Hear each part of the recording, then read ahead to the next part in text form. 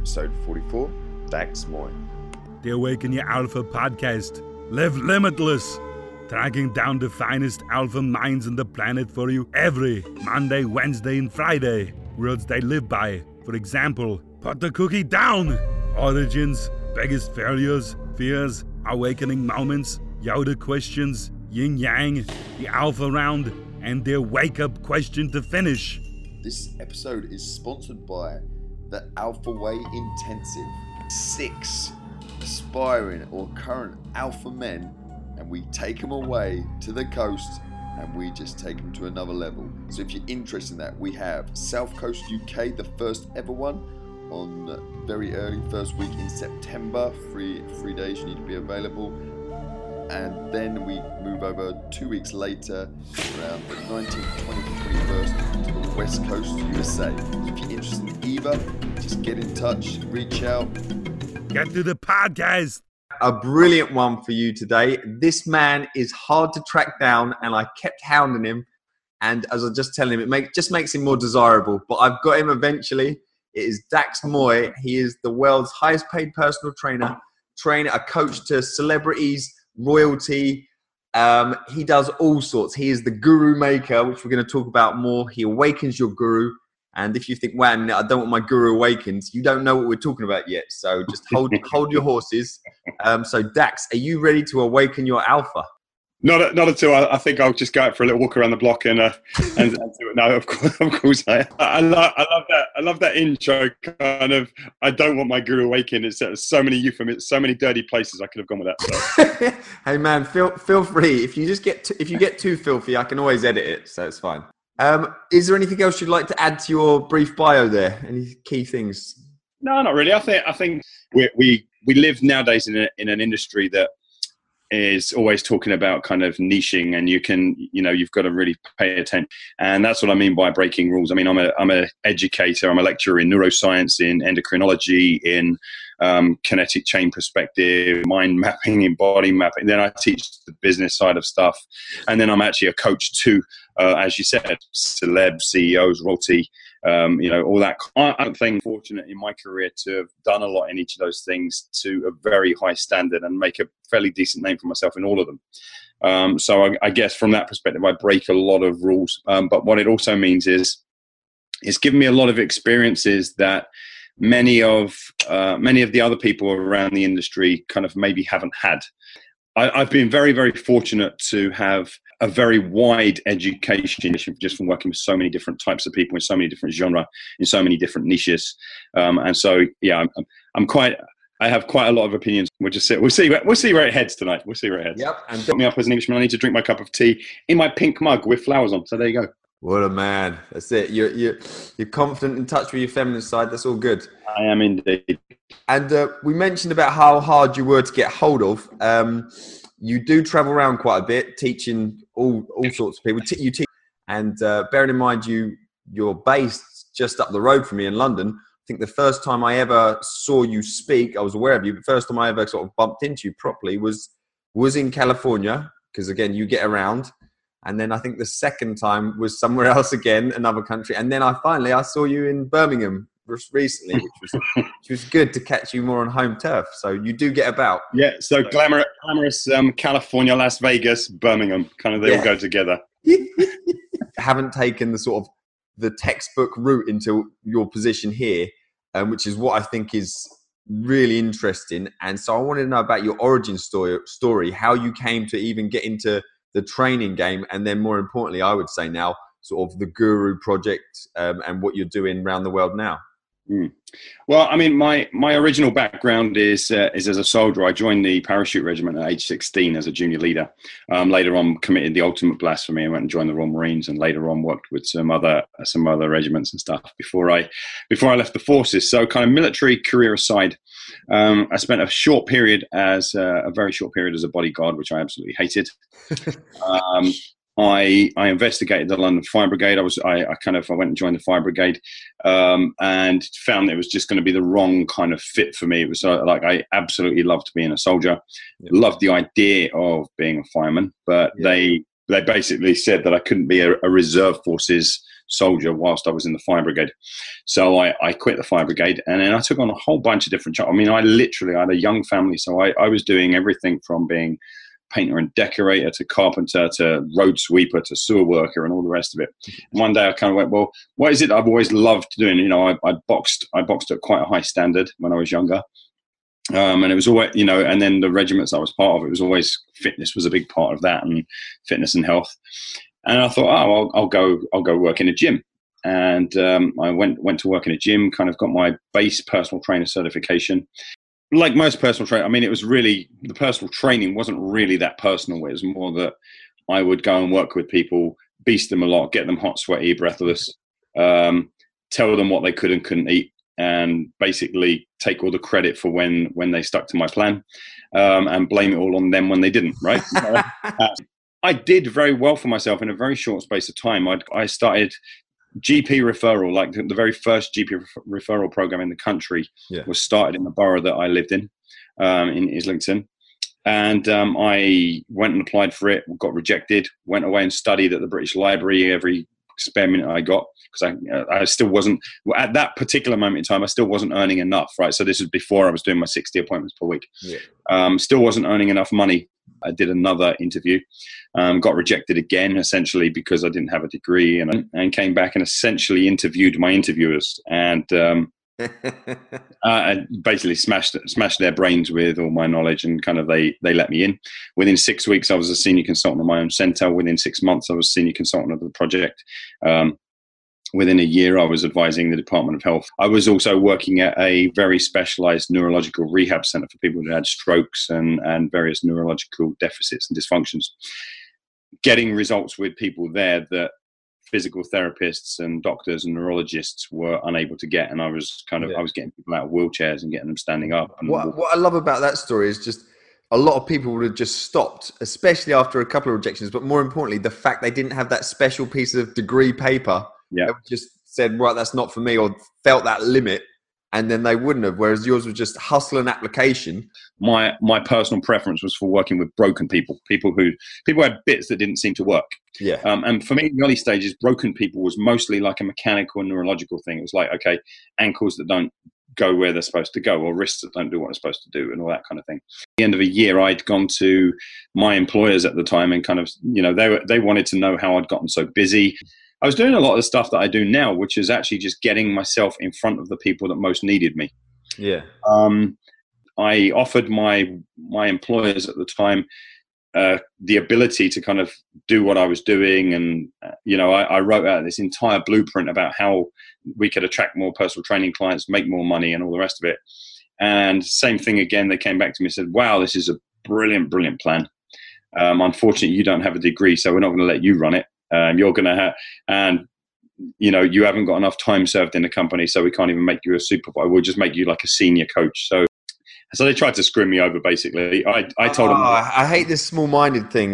But it really this piece of paper. But geez, you know, I told them that I wasn't going to stand for it, and they kind of laughed at me and said, "Well, you've already given us the plan. We regardless of whether you're here or not, we can use your plan now, right?" So, you know, I found a small church hall about a mile from that gym. At the back, so in the back of this church hall, I approached them, offered to hire this space for a year.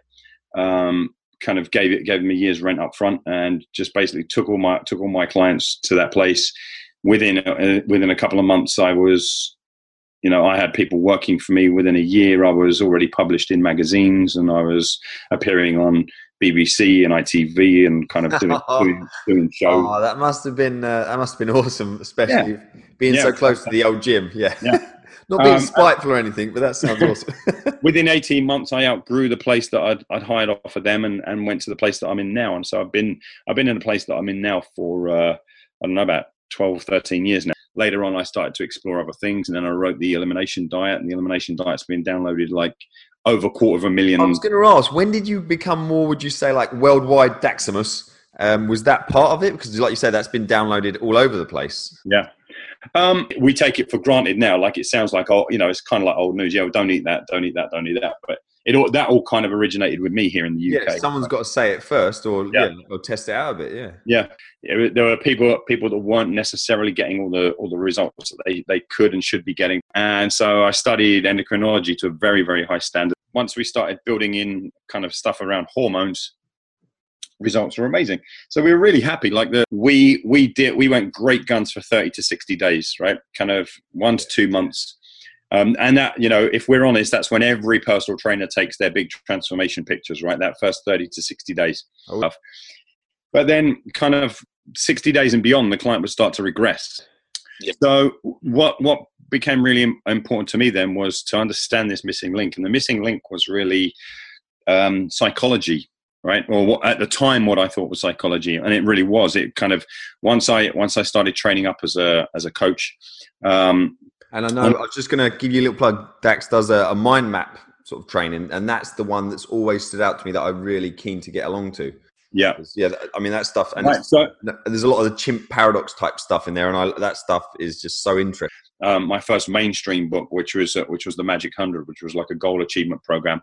And that sold like $107,000 in the first 7 days in a completely virgin territory for me. Right? Then later on, we kind of started to identify that, hold on, psychology is based upon a whole bunch of, there's a whole bunch of ideas in psychology that don't necessarily work for a lot of people, and they don't work for people that are already in threat. So psychology is, certainly the way popular psychology works. We personal trainers look at someone and we make these assumptions that they don't want it bad enough, or if they wanted it hard bad enough, they'd do it. And what we saw is that there were very sad and upset and miserable people who really wanted things badly enough, but they still seemed to be engaging in what at the time we thought of as self-sabotaging behaviors. Yeah.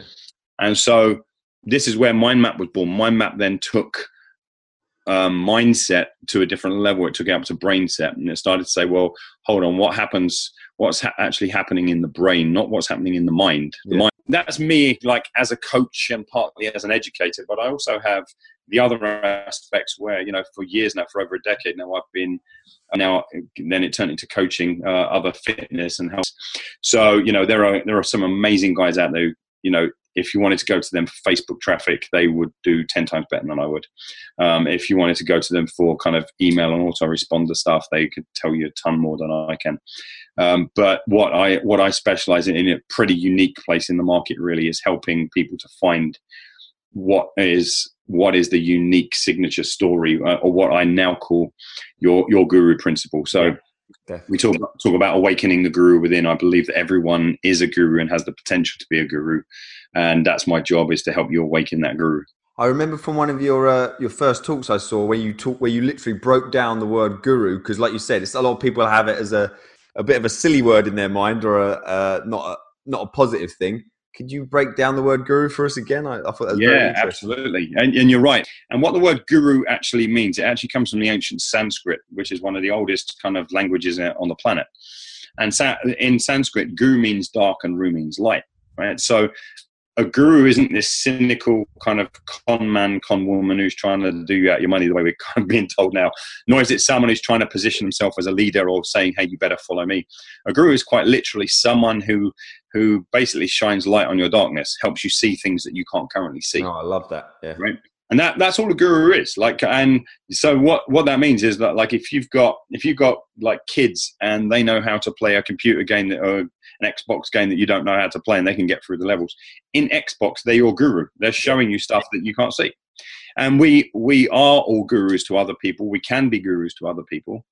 And I believe that only when we actually wake up and start playing our best possible guru game do we make both the difference to other people, but the difference to ourselves. All the money that you want to make in your life to help you go and do the things that you most want to do, it's all predicated on your ability to bring your unique set of guru skills to the world. From one, because the guru mindset, it kind of says, okay, I'm Dax Moy. I know what my particular brand of light is, and I'm just going to stand here and put the biggest beacon up into the sky that I possibly can, so that people who are in the darkness and need this particular brand of light will just come walking into my circle.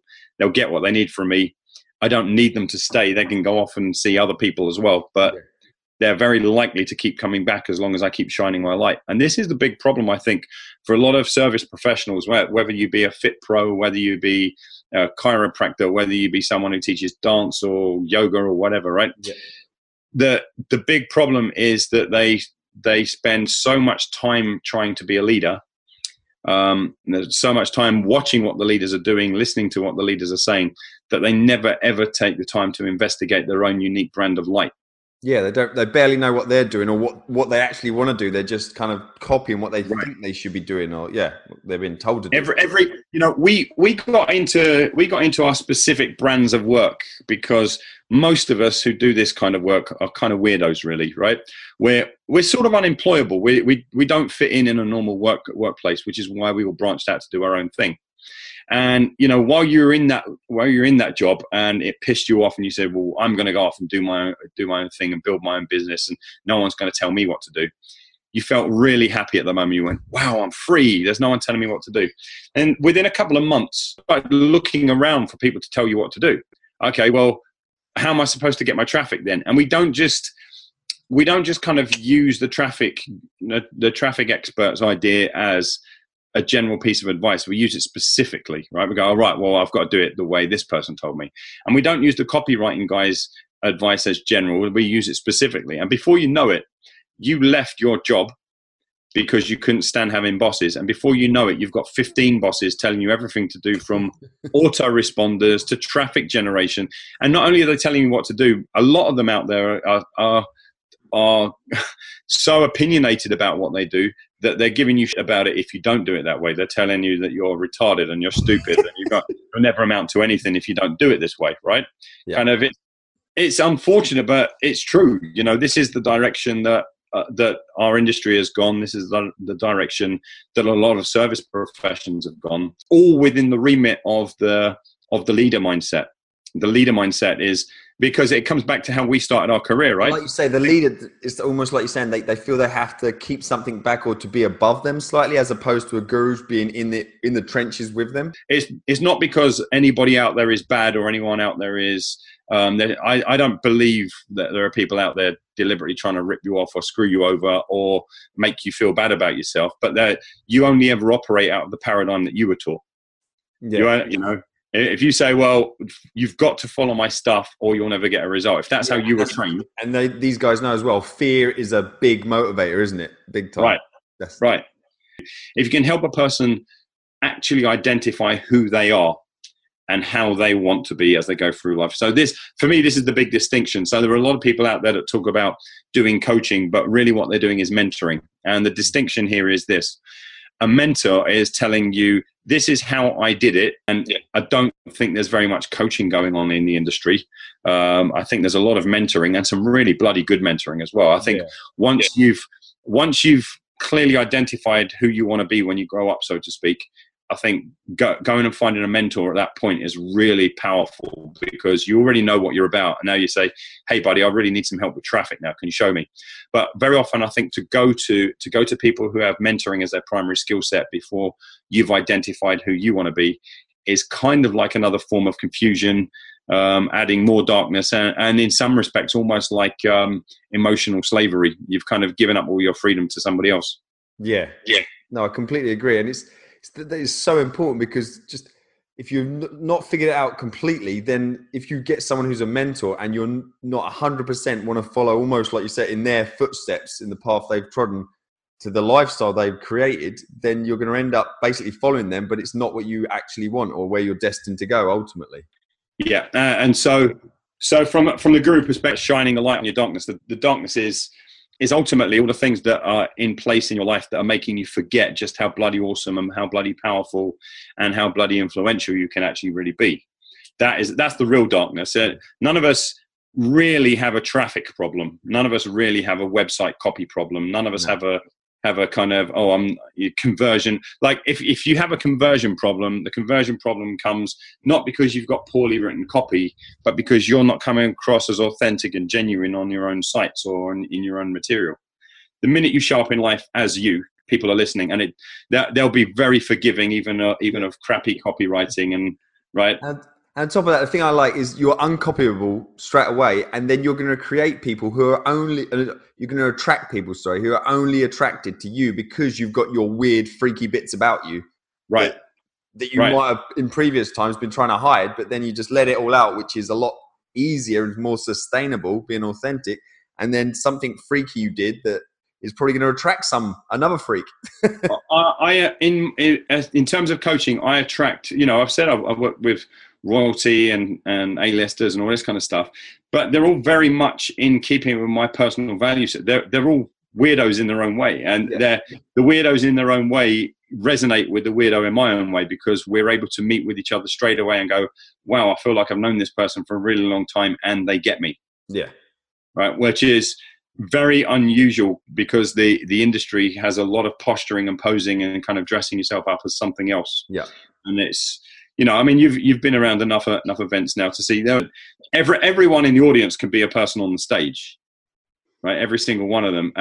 But they won't do that until they find their own unique selves. Yeah. Because you wouldn't want to, I completely agree, because unless you're 100% sure on that, you don't want to go up there and think this is how I am kind of thing. And then a year later, you think actually I'm slightly different, and change. And then because it just looks phony, and you can only really, like you say, really shine the light on yourself big once you are comfortable in what you are and what you're doing and what you're all about.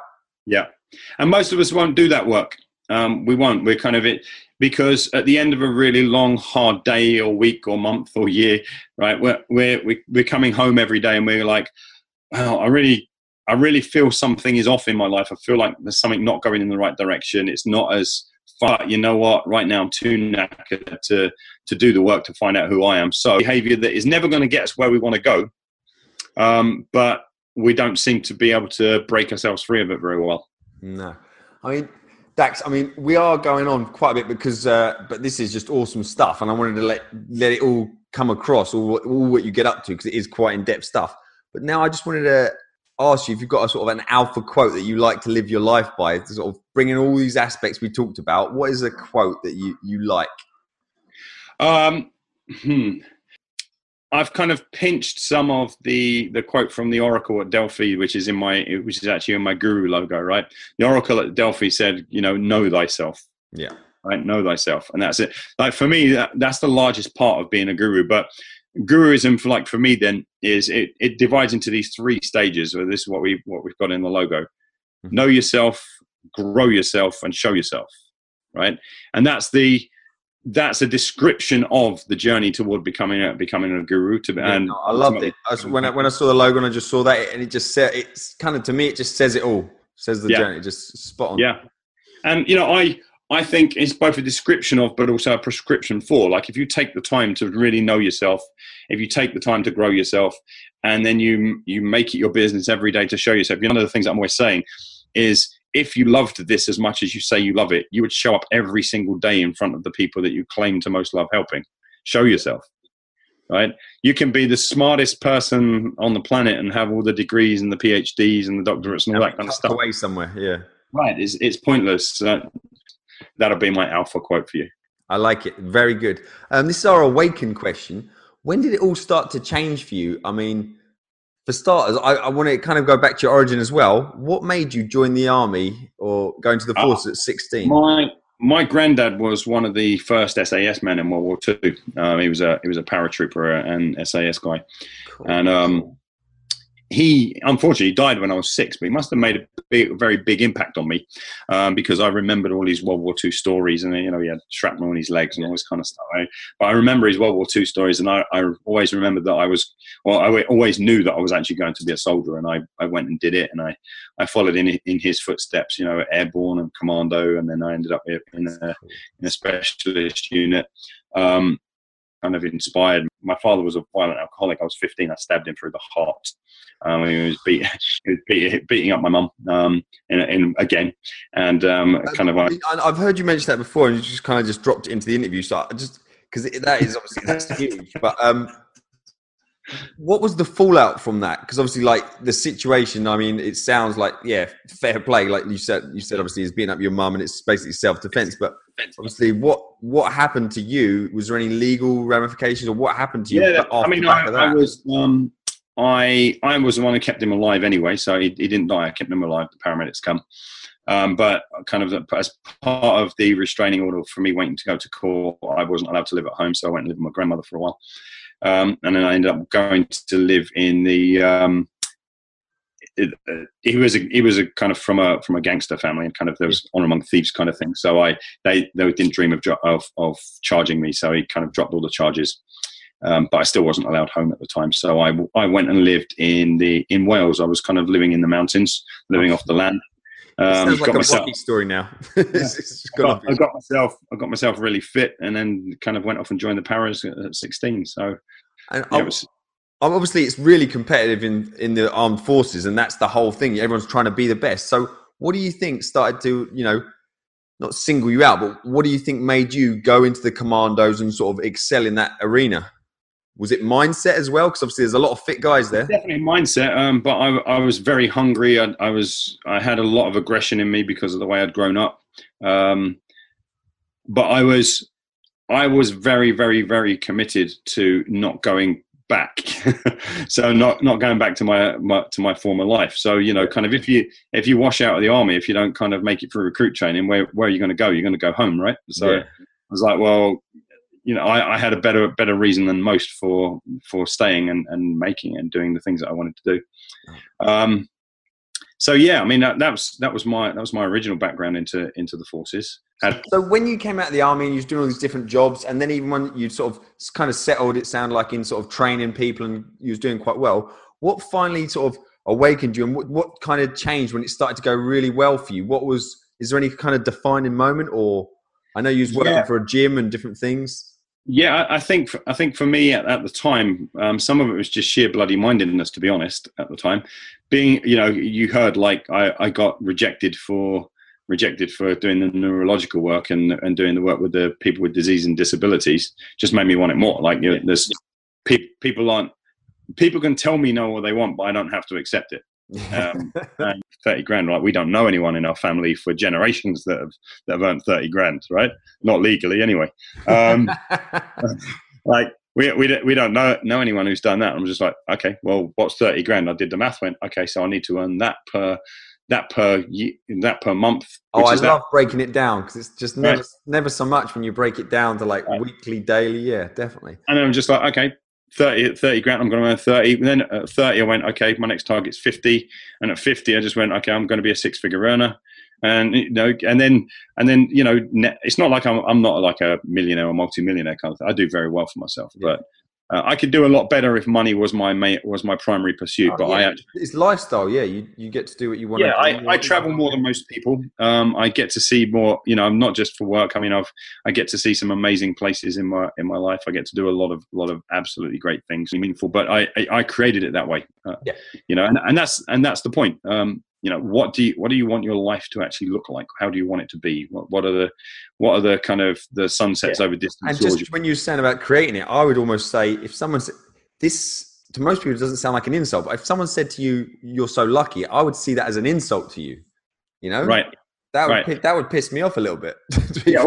But that has been used. People have said, "Oh, you're so lucky," or sometimes like you're doing all this. You're lucky you. Sometimes in the fitness market, Made Simple group, people saying, "Well, it's all right for you because you can buy in a grand's worth of traffic and you can." Right? I'm like, well, yeah, but it wasn't always the case. Like, how did I get from there to there? Yeah. Blind luck doesn't happen as regularly as most people would think. And most of the time, it's action versus meets opportunity. At the end of the day, you've got to be in that situation. You've got to be in that position. Yeah.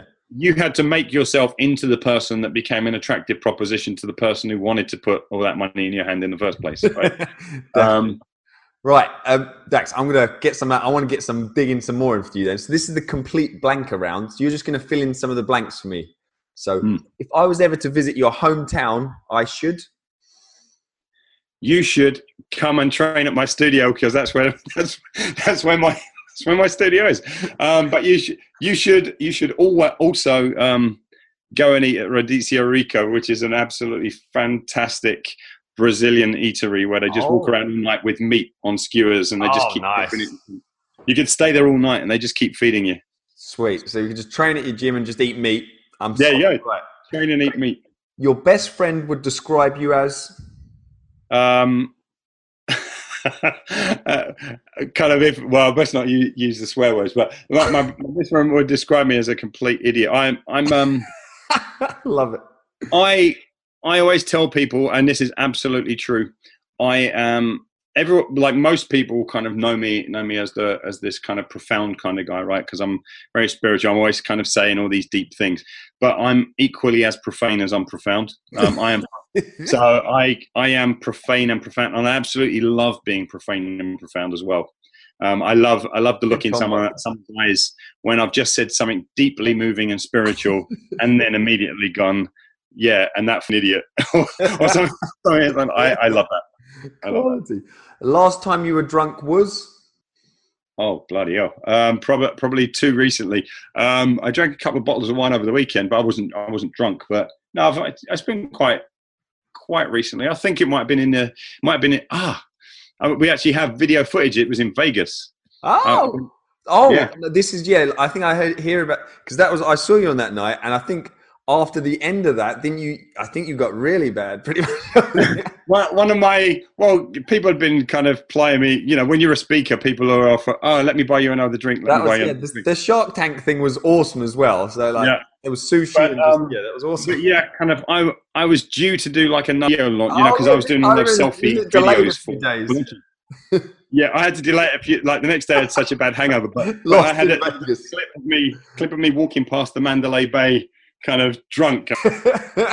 So yeah, I think that's the last time I was actually pissed. Yeah. I think that's a good place to do it. Definitely.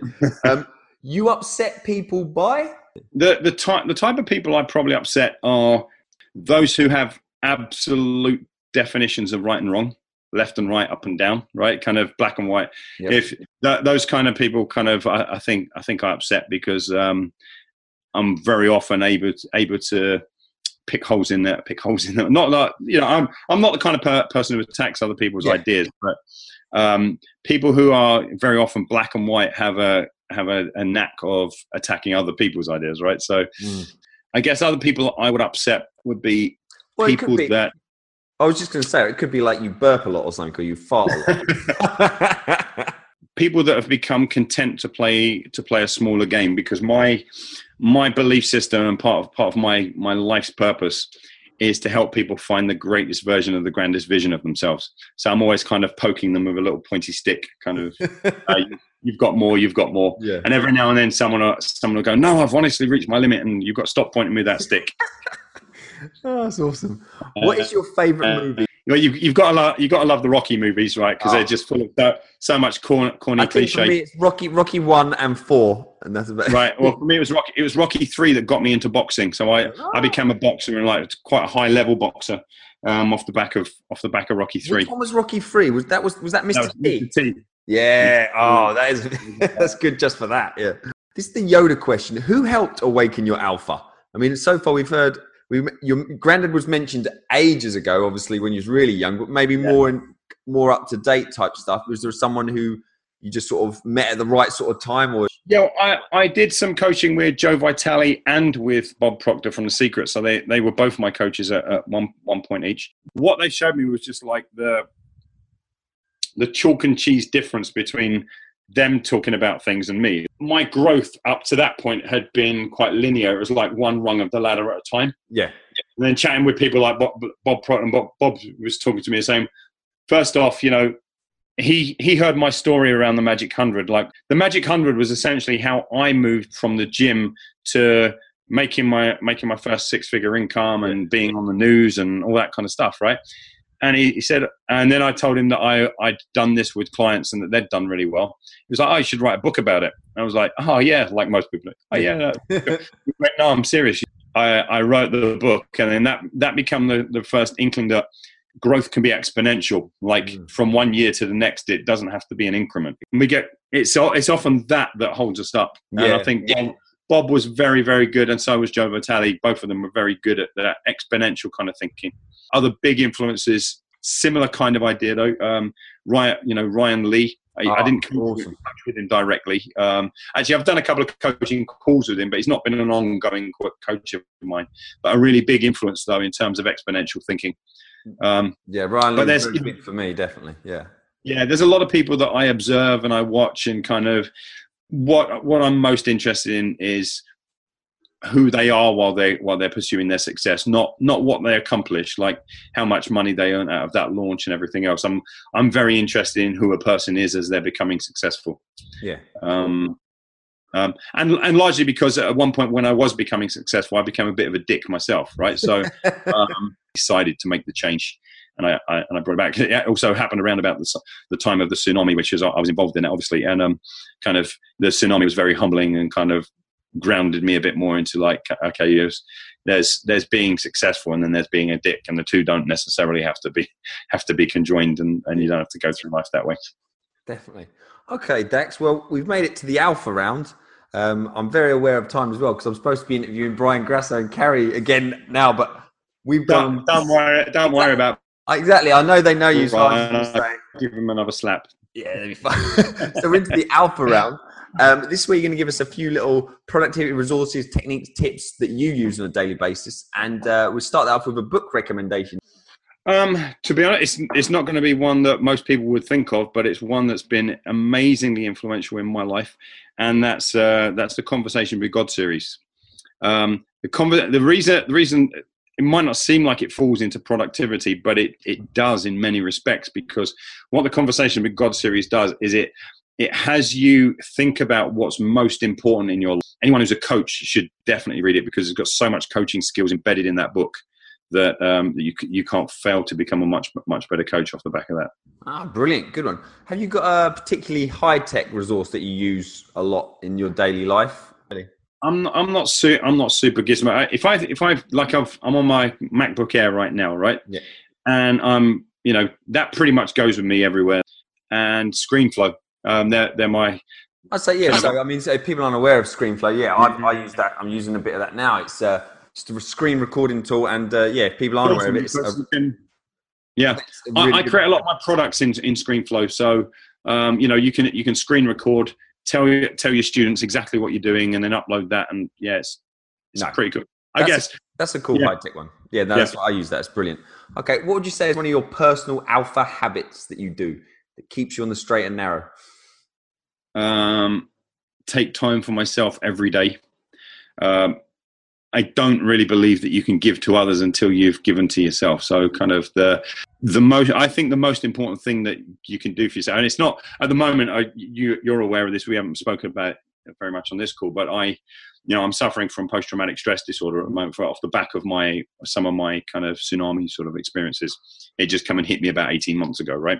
Yeah. And what that's meant is that in this last 18 months, I've given a lot less time over to things like meditation and personal readings on things like philosophy and my spiritual reading and all that kind of stuff. I still do it, but there's a lot less. But so what I've kind of replaced that with recently, or in the last 18 months, has been playing guitar. So I couldn't play a guitar 18 months ago. I can now, fairly decently. So, but it's another way of giving back to yourself. So I do that. I play guitar several times a day. I read every day. Certainly read spiritual book, and I try to meditate every single day as well. Brilliant. Okay. What do you think was holding you back, like way back before it started to, as you say, almost exponentially start to grow for you? Nothing. Seriously, no. I don't think there's anything holding you back other than your own reluctance to move forward. I really do understand why people would be reluctant to move forward. A lot of us are scared of taking the step to become the next phase of ourselves, or we're worried about the cost of getting there. How much, certainly life's a bit better now again in terms of my family and all that side of things, but there has been a lot of sacrifices in order to kind of get all the things off the ground, things that like very long days and family not seeing me very much. Even now, like spend a lot of time on the road at the moment. So there are prices to pay, and for some people aren't willing to pay that price. I don't make that a worse choice. It's just a reflection of some people say, well, if it means me not being there when my kids go to bed at night, then that's something I'm not going to do. But that's absolutely fair and right if that's how things resonate with them. My point here, though, is that very often when they discount that that's a choice, as opposed to saying, well, no, I can do it. Here's what I'm choosing to do instead, or I'm choosing to do a little bit of both. Right? Yeah. None of us, we're not really stuck in a place. We're making a choice to be there. I think that's really, like you said, is really important, because when people say, I can't do that, you can. It's just you're choosing not to. And yes, like say it's just a priority thing, and that's fine if it's not that much of a priority of you, or there's other things in the way. But just I don't judge anyone who's chosen a life where they want to put their kids to bed every single night, and that's more important to them than going, traveling the world or speaking on the stage. I don't judge that at all. The only thing there is the honesty and the clarity around the situation for yourself, that no, I could have chosen different. This is what I've chosen. And given that it's what you've chosen, you then also have the choice to be happy about it, right? You can say, hey, I'm really, really glad I was around my kids every single night, as opposed to going off traveling the world. But here's where it kind of goes a little bit tits up, where it goes a little bit wrong, is that people make a choice, they pretend it's not a choice, and then they get all bitter and twisted about the other stuff they could have done if only it wasn't for. Yeah. Right.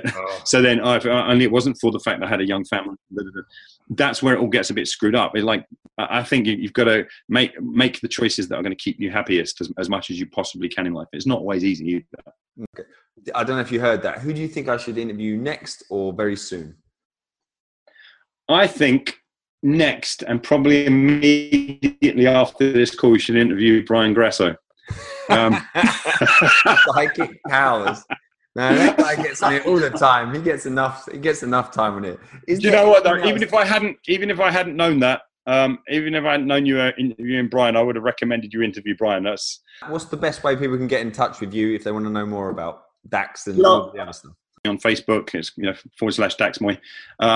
If you're interested in things like my courses and workshops for Body Map and Biomap and Mind Map, go to fitsystemtraining.com. Perfect. Well, Dax, I'm glad I finally caught up with you, and I'm glad you kept me on the radar, and we made it happen anyway. We made it happen. The Awaken Your Alpha podcast. Live limitless. This episode is sponsored by the Alpha Way Intensive.